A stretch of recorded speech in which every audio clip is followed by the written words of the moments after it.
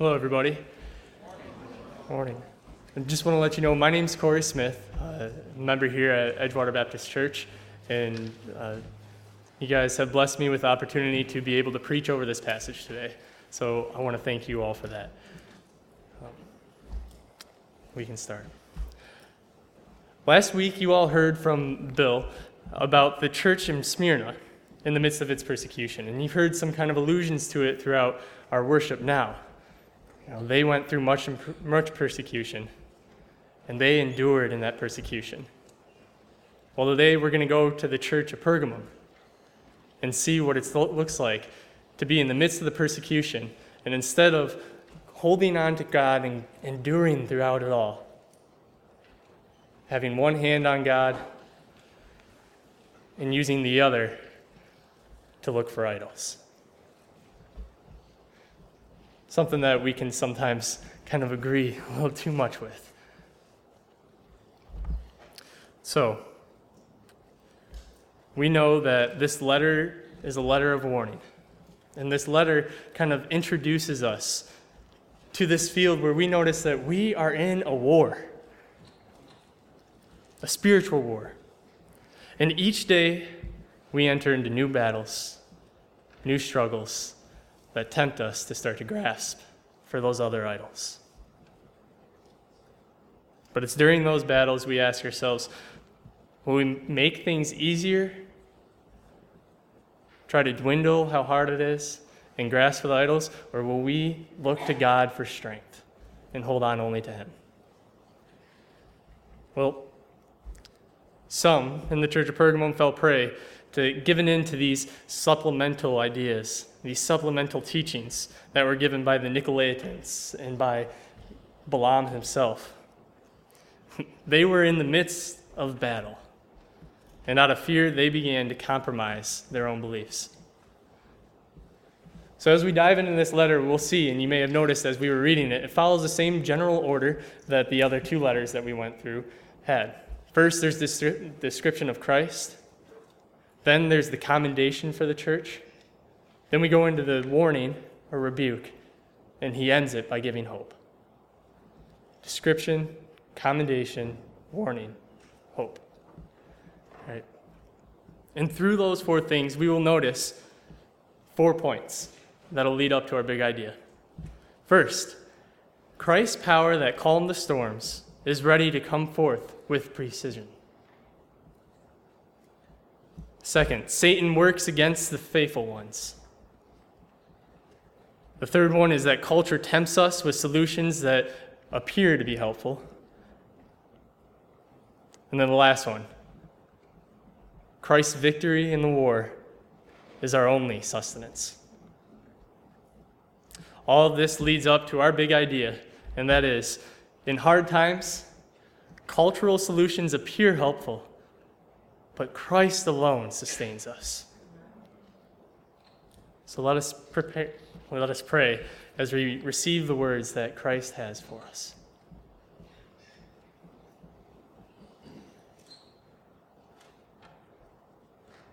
Dear Heavenly Father, thank you for letting us come here and gather to worship you, Lord, without the persecution that these churches that we read about had.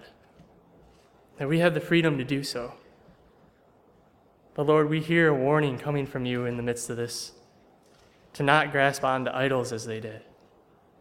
So Lord, let this word, let your truth permeate our hearts. Let your Spirit work in this place.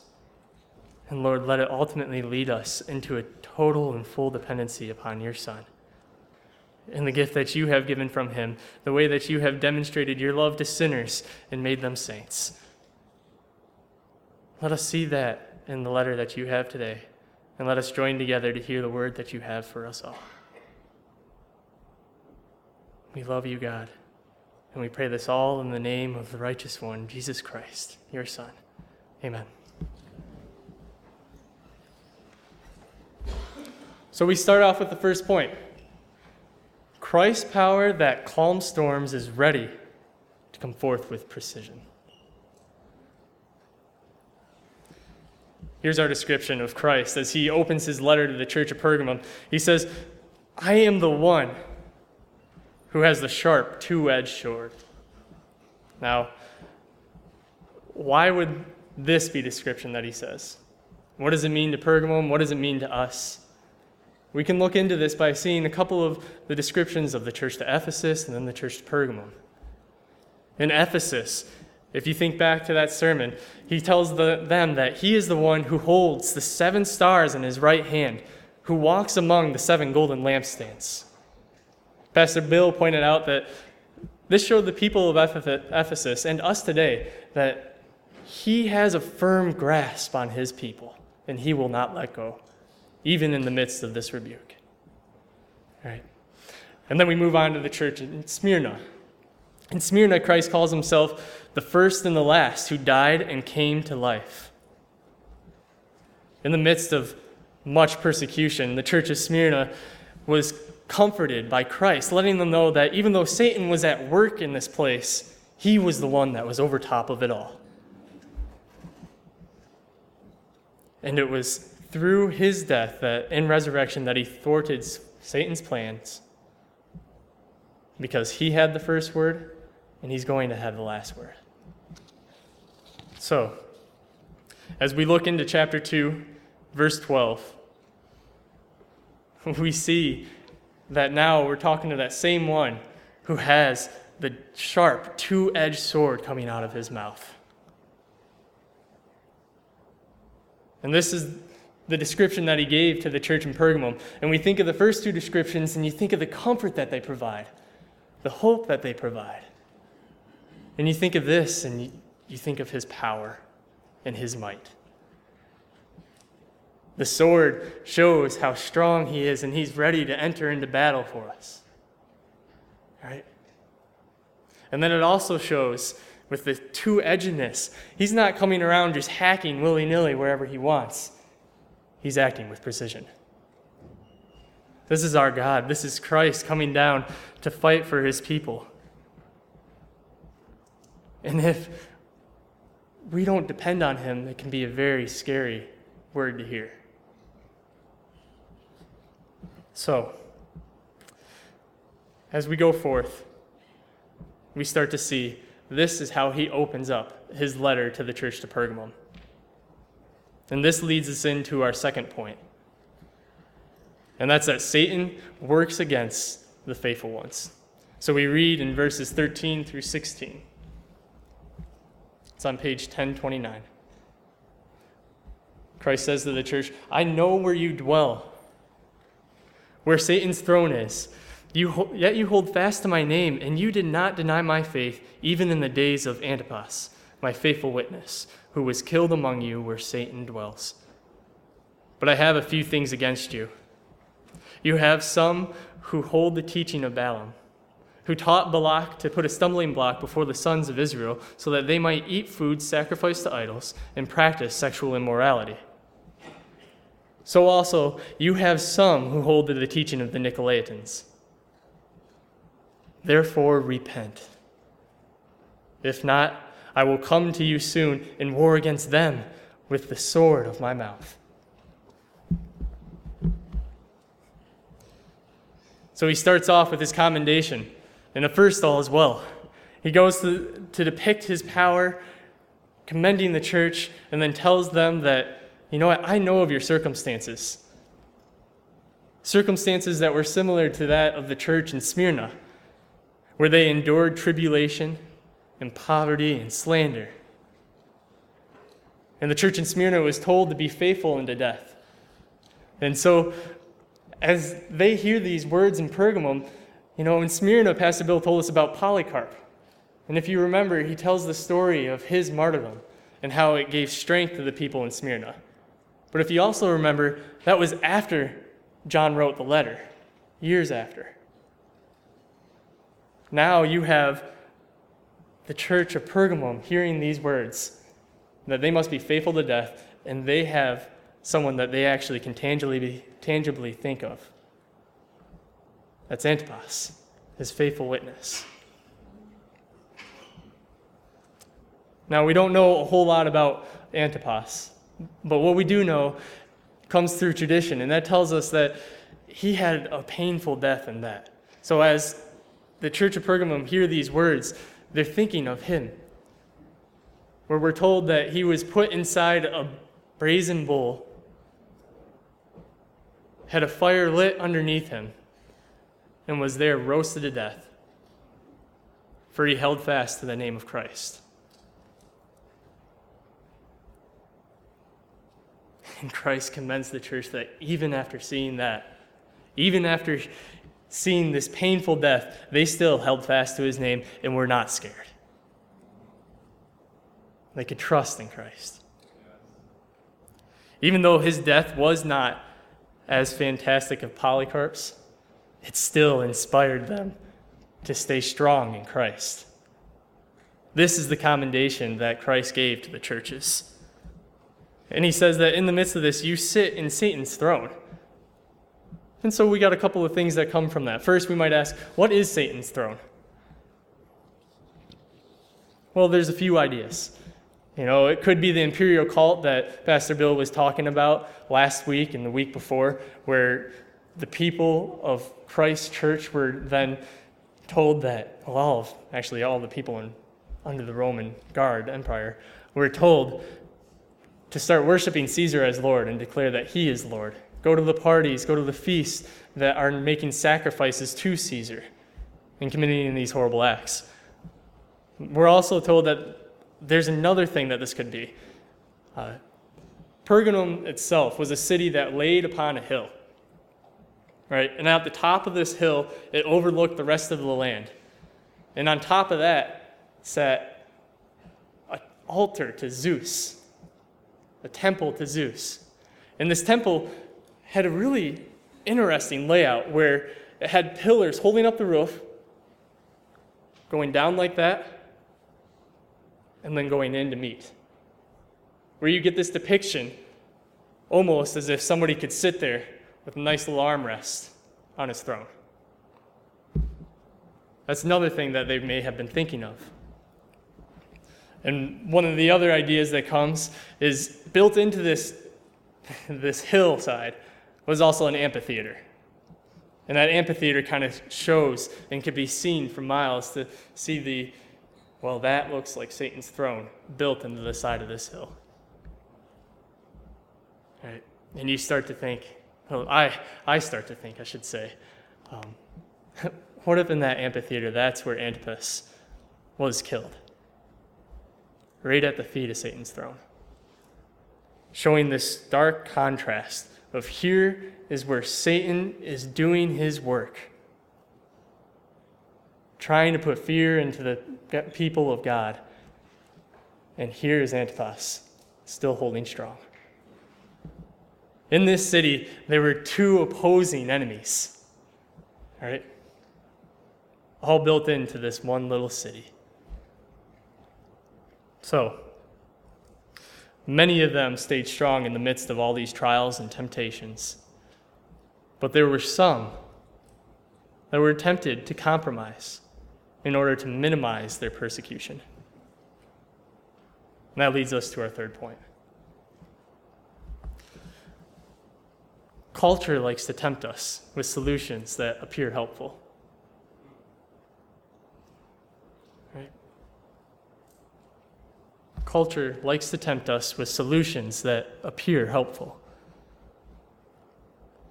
So in Pergamum, Christ points out that some were holding to the teaching of Balaam.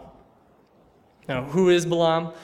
You can find his story in the book of Numbers, and within that you realize that he was a false prophet, one that said he could speak for any and every god, even the God of Israel, which leads us to know that you can't speak for all gods. There is only one God. And so Balak, the king of Moab, noticed this and went to him for help because he feared the Israelites, for they were going around and conquering the people in his land, right, surrounding him. So he goes to Balaam and asks for help, and Balaam showed Balak how to defeat the Israelites through convincing them to worship false gods and whore with the Moabite woman. He gave them false teachings, let it infiltrate into their minds, into their spiritualities, and give them, you know what, you can hope in these other gods too. Look to them for strength. You've got your God over here, well, your other hand can grasp over here. That was the teaching of Balaam.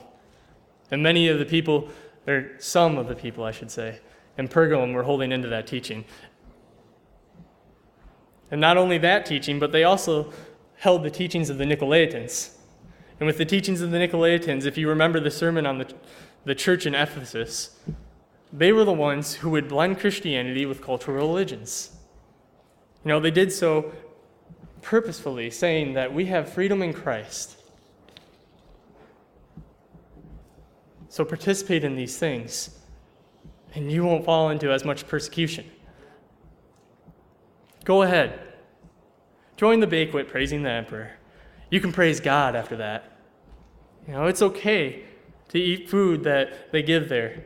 If you don't, well, they may do the same to you as they did to Antipas, so just follow along with them. While you are there, go ahead. Say, Caesar is Lord, along with everyone else, because God knows that Christ is the true Lord. What does it matter if you say Caesar is? There was compromise for security within these some in Pergamum. But Christ says, therefore, repent. Do not fear the one that kills the body, but fear the one that can kill the soul.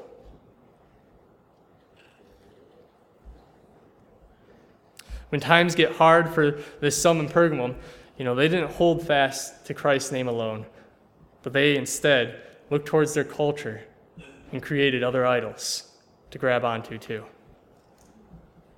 They found supplemental solutions to their problems, to their hardships, to the many battles that they endured each day. Balaam taught them that they could worship other gods. The Nicolaitans twisted words and said that they were free in Christ to do anything that would help them. And we think ourselves, what do we do? How do we reach for God and use our other hand to reach for idols that we find in our culture?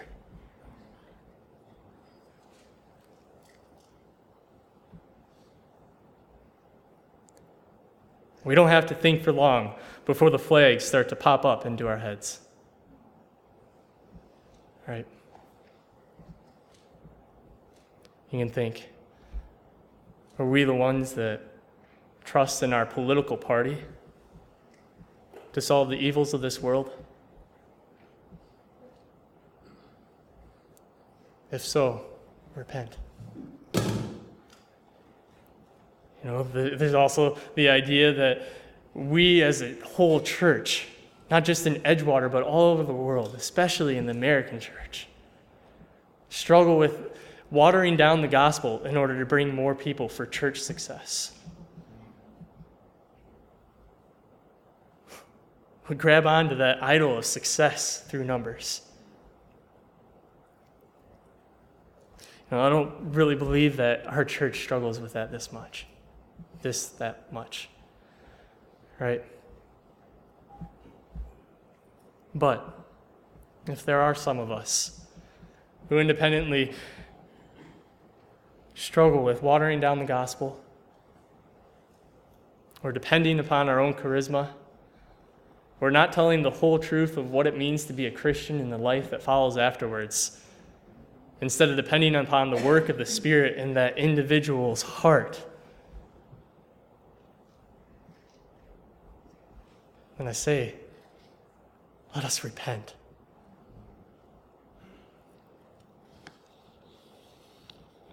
Now there's one trap, one idol that I would like to emphasize today and look upon more together with you.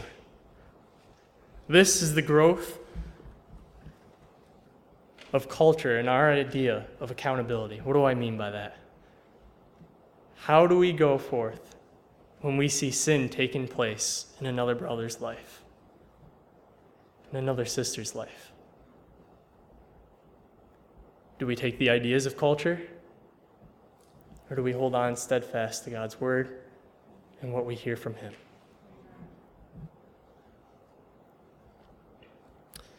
This comes from the passage itself. I want to show you this. Think back. First, we have the commendation. You all are holding fast to the name of Christ in the midst of this persecution.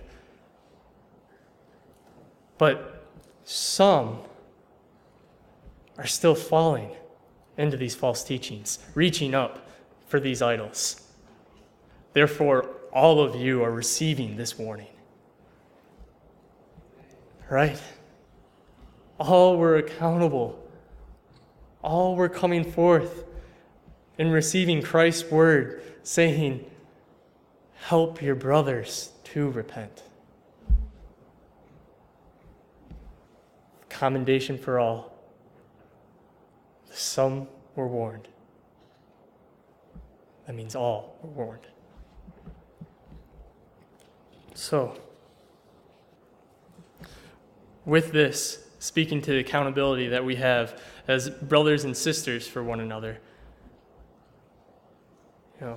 when we think of seeing sin in another person's life, it's not something that we want to shy away from. Right?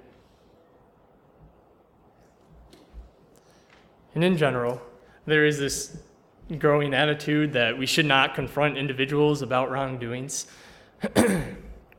meaning that the person who would confront is falling prey to an overly accepting love. If we're scared to go forth and try and draw our brothers and sisters back to Christ, we're falling into this overly accepting love. And what I mean by that is you get these phrases, you get these sayings that we've all heard, maybe as jokes or even truly from someone else.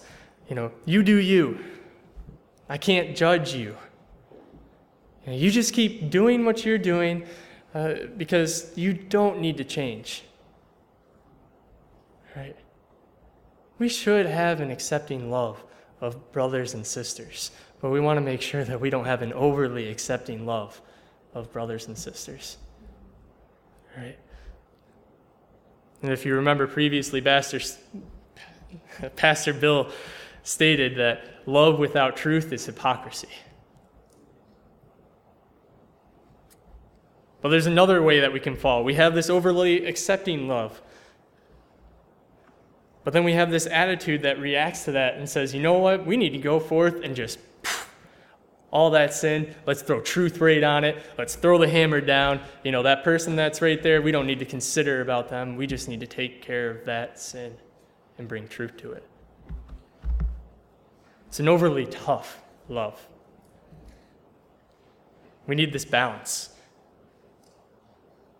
Because if you have this overly accepting love, you have that love that is without truth and is therefore hypocrisy. But if you have this overly tough love, we have this truth without love, which is cruelty, as was stated before. So then we realize that there is this confrontation that's demonstrated to us by God. In His Word, we remember stories like that of the woman at the well. Or we can look about Christ telling us how to confront a brother that sins against us in Matthew. First, grab the brother, then go and tell another if he does not repent, then go before the whole church. Right? We also get ideas of saying and listening to Christ, do not go before a brother without acknowledging the plank in your eye to confront the speck in theirs. There's this idea of humility. This confrontation we will call brotherly love. So you have this overly accepting love. You have this overly tough love. And then you have the love that Christ is telling us of. And that is this brotherly love. Now, not only should we be careful to go in and help confront love, but we must be careful to receive this confrontation ourselves. Receive this brotherly love from one another. Especially in the case when it comes to church discipline. For those of us who are members, we can think back to our covenant. that we spoke before the rest of the members, saying that we commit this church to be our church, Edgewater Baptist Church to be our church, and accept the caring ministries and discipline of this church.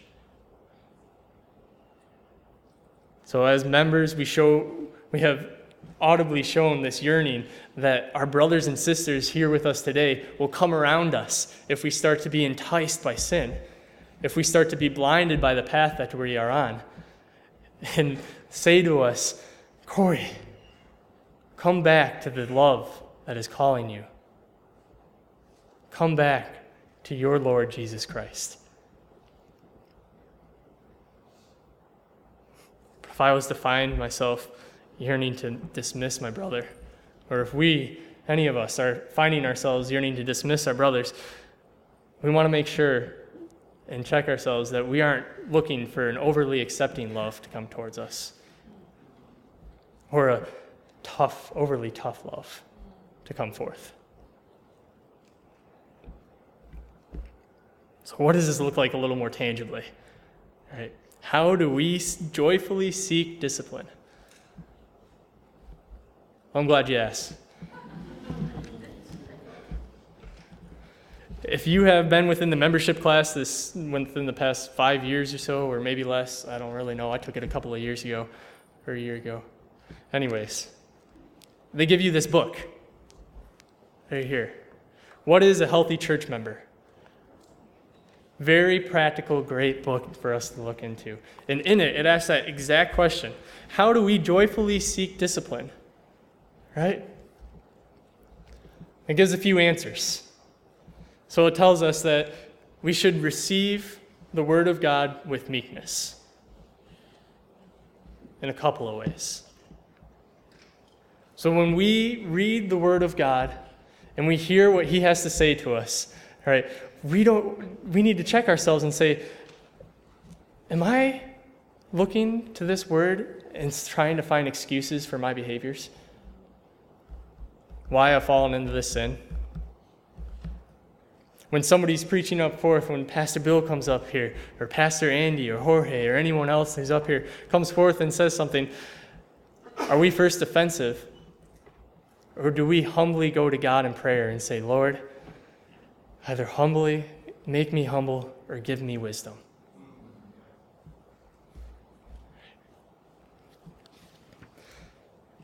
It's one of the ways this book tells us. There's another one. He says, we must learn to recognize that chastisement is evidence of God's love. So when we go to a brother and we go to confront them, we do not think that, this is truth that needs to be dealt with, or sin that needs to be dealt with through truth. We don't go to them and say, you do you. We go to them and recognize that they are a child of God, and that God is working for them. And at the same time, we have a humbleness and realize God is working on us through this. And then finally, after the whole process of going through discipline, whether it's church discipline or a brother coming and confronting, or a few brothers coming and confronting, we can't forget what has just happened after we have defeated this sin together. We have just gone through a battle in which we live in this world where Satan is attacking the ones who are faithful to God. He is trying to draw us away from our Lord and say, look at this little idol over here. Doesn't that look beautiful? But our brothers and sisters, the Spirit of God has worked through them to bring us back to the one true love that we have, who will always reign, who will always have the power, who always has us in His hand, and who is overtop all. And we rejoice, brothers and sisters. We rejoice and give God thanks that He has worked in such a way. And give God thanks that He has sent His Son, that He does not account those sins to us, but yet says, Christ has died for you. We have just endured a battle when we encounter these situations. And when we come through true to Christ, we must thank him that he has pulled us out. Again, what is a healthy church member? If you don't have it, look into it. Not a bad book. And we also have one copy in the library too, so you can pick one up there. So, I want to tie this back to the passage again and let us think a little more on this, right? When we come to confrontation and accountability, we want to stay true to God's word, stay true to Christ as he calls us towards him and the loving discipline that he has for us. And we don't want to overarch and start to reach into this overly accepting love or this overly tough love. But that would be easier, wouldn't it? Just like the people in Pergamum started to look towards other gods, started to maybe praise Caesar and to get away from persecution. Sometimes we want to grasp onto that overly accepting love and say, it's all covered. He'll be fine. How much easier would that be? How much harder is it to confront the brother in a loving, Christ-like manner, with humility going before and saying,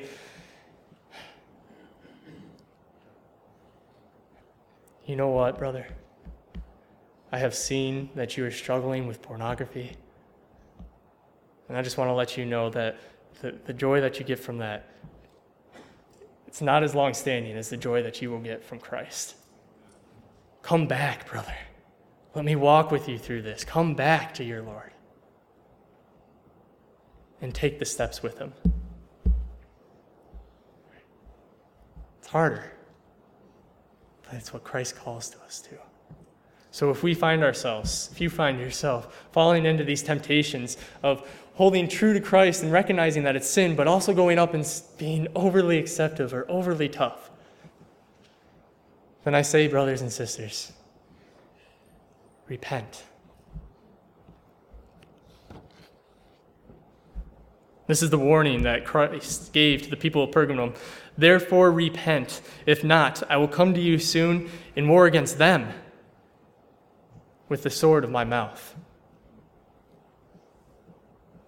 The power and precision of his sword is something that we want to make sure to weigh heavily.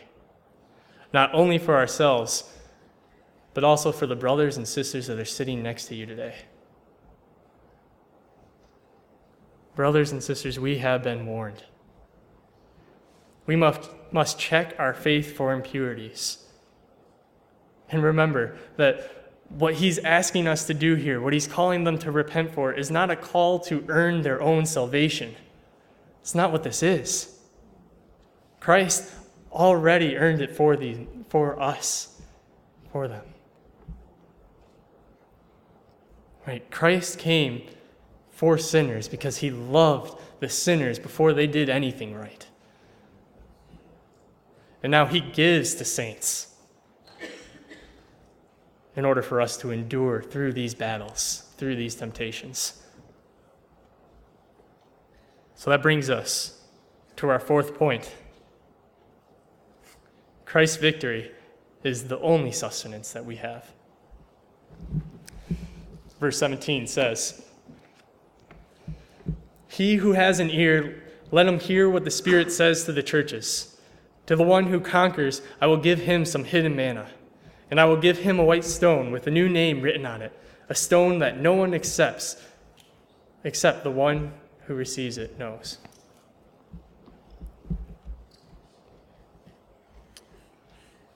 This is the beauty of the work of Christ.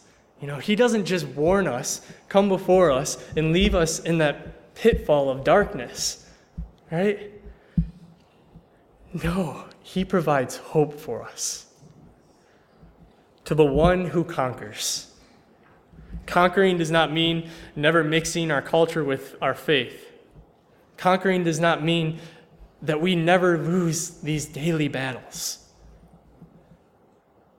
No. Conquering means that we will go back to Christ. Our brothers and sisters will take us back to Christ.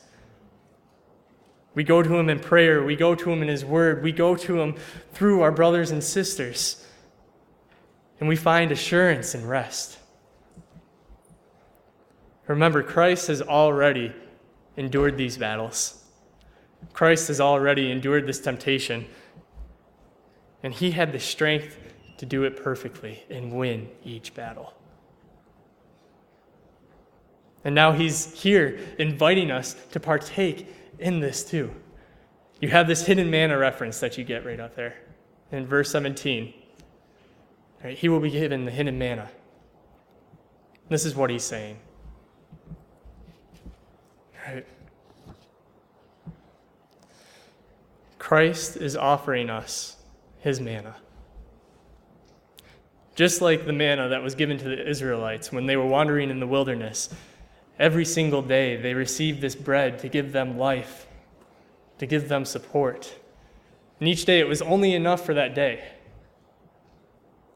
Christ now stands here and extends to us his manna to give us strength and support. The strength that he had to endure the battles, he now gives to us to endure our battles. Right? He sits there and says, today, you will encounter more temptation, more grief, more hardship, and want to turn to the easy things of this world. But here, take the strength that I am giving you.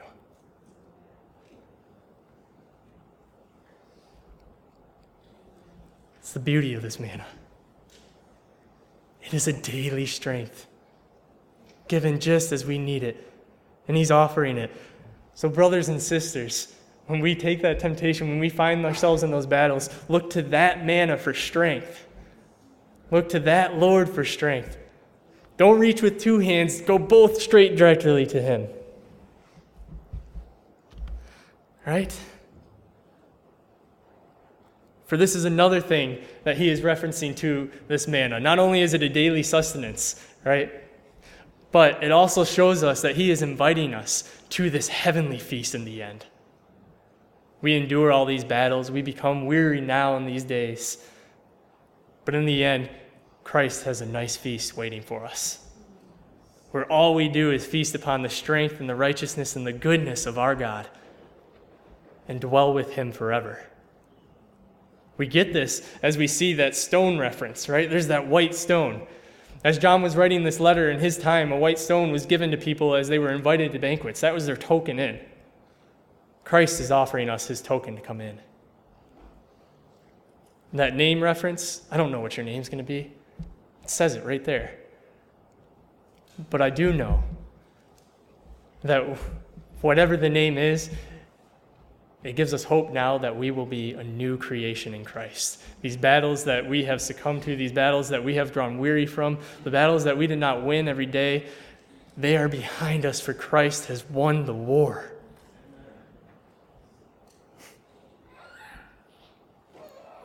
So brothers and sisters, remember, we sit here in the midst of a spiritual war. What are we going to reach out for? Things of this world will offer quick fixes. But it is our sustenance comes from Christ alone.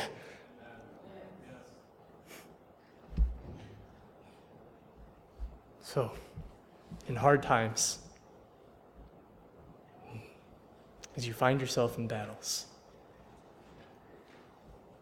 whether you win or lose, remember, the next one that comes, the cultural solutions appear helpful, but Christ is the only one that sustains us. Thank you.